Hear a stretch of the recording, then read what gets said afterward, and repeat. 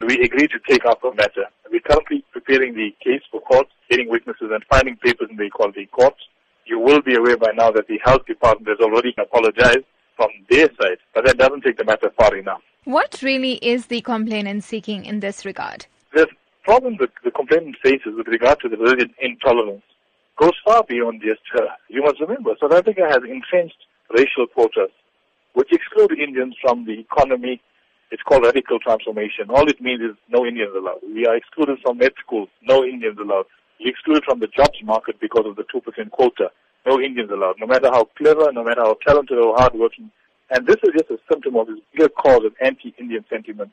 So it's heartening to know that some people actually want to march, and we wish them well in this regard. And I hope people take up the view, take a stance on something. It's far bigger than a single person not being allowed her constitutional right to practice her religion in private.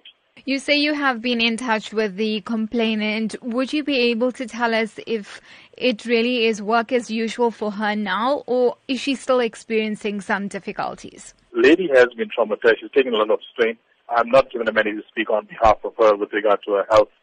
So I don't want to invade on her or intrude on her privacy in this regard, but she was treated very, very badly.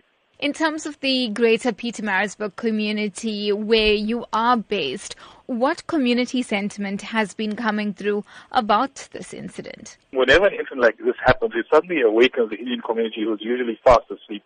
It's just time that people took a stand like in the past where Indian people built schools and hospitals for the community, still worrying about themselves and driving Lamborghinis and Ferraris and expensive private schools for their own children. They should start contributing to the upkeep of their own community. There's nothing racist about protecting children's rights and minority rights. It's protected by the United Nations, the European Union, and international law.